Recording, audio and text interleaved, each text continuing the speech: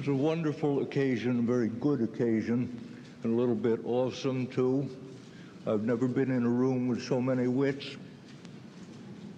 I don't think I have, anyhow. Even the Congress of the United States couldn't compare, could it?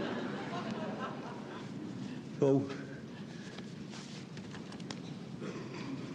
still, after all these years of teaching, still of the undiscouraged opinion that learning is one of the best things we do, even when it isn't one of the things we do best. Sometimes it's discouraging, as you must have found out, that all there is to learn and so little equipment for doing it with. So these are some poems about learning.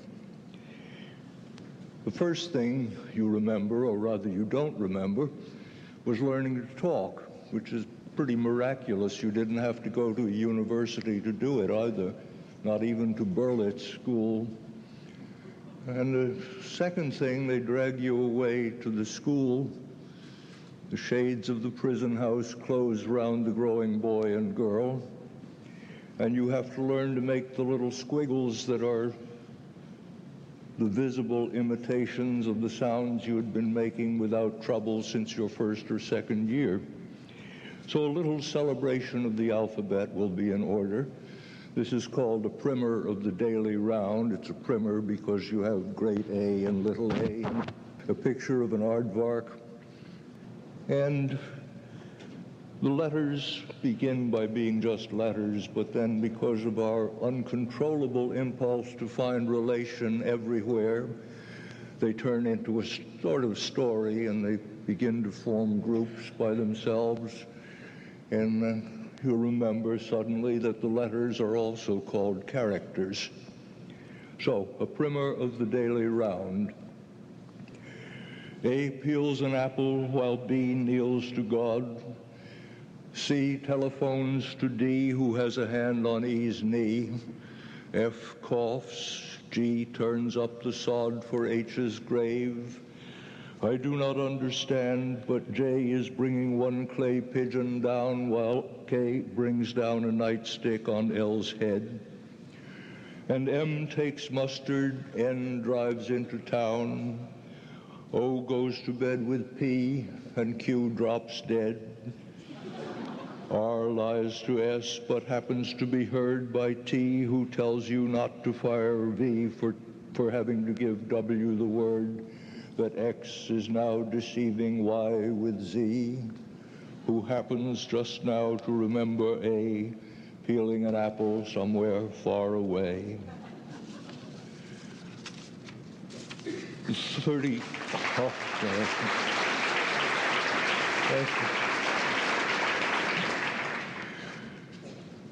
About 20 years after writing that, a dreadful suspicion occurred to me. You can't prove that the alphabet is in alphabetical order.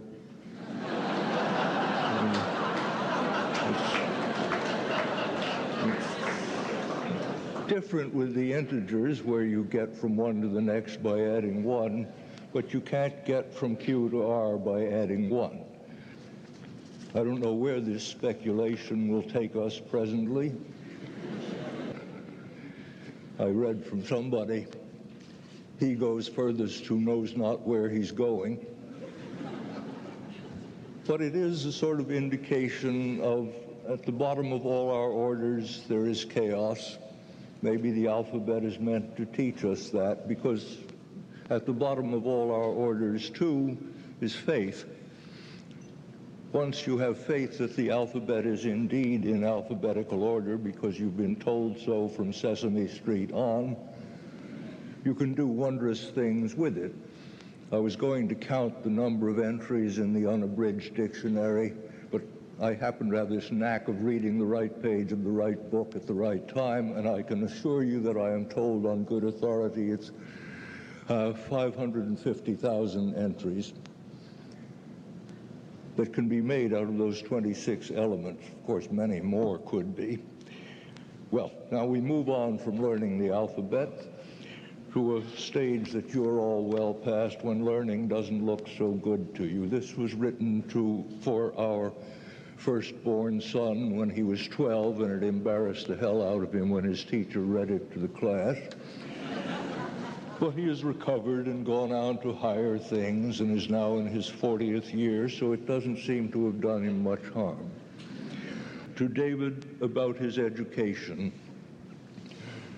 The world is full of mostly invisible things, and there is no way but putting the mind's eye or its nose in a book to find them out.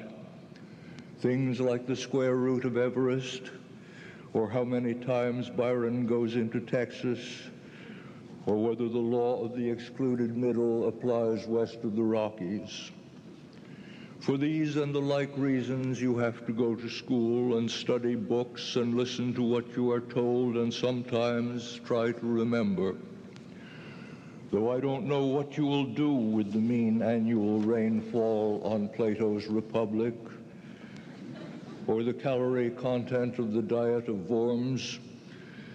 Such things are said to be good for you, and you will have to learn them in order to become one of the grown-ups who sees invisible things neither steadily nor whole, but keeps gravely the grand confusion of the world under his hat, which is where it belongs, and teaches small children to do this in their turn.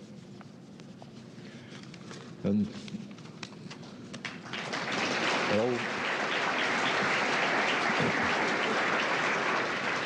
well, flattery will get you not everywhere, but somewhere. This last poem may have to do with education only in a sort of honorific sense. It's called During a Solar Eclipse, and I was viewing this solar eclipse from a place where my university holds its commencements, and the two things got associated because the relic light during a partial eclipse is so solemn and so sad and so wonderfully strange. So during a solar eclipse, the darkening disk of the moon before the sun all morning moves, turning our common day a deep and iris blue, daylight of dream in which we stand bemused and looking on backward at shadow and reflected light. While the two great wanderers among the worlds enter their transit with our third, a thing so rare that in his time upon the earth a man may see as I have done but four, in childhood two, a third in youth, and this in likelihood my last. We stand bemused while grass and rock darken and stillness grows until the sun and moon slide out of phase and light returns us to the common life that is so long to do and so soon done. Thank you. My name is Bobby Kapoor from Houston, Texas. I'd like to know, what do you feel is the future impact of poetry in a society so dominated with mass media? As the nation's first half-deaf poet laureate, I didn't hear that much at all. If nothing worse happens to the Republic, we'll be all right. Can you translate, or didn't you get it? I was just asking, in a society so dominated with mass media and communications like television and computers, what do you feel is the future impact of poetry? Well, I don't do much looking into the future, which is rather shorter for me than it is for you. And besides, I don't recommend it in general. Think how awful it would be if you found out. And as for the future impact of poetry, I suppose it'll be about the same as the present impact of poetry, which is about the same as it used to be.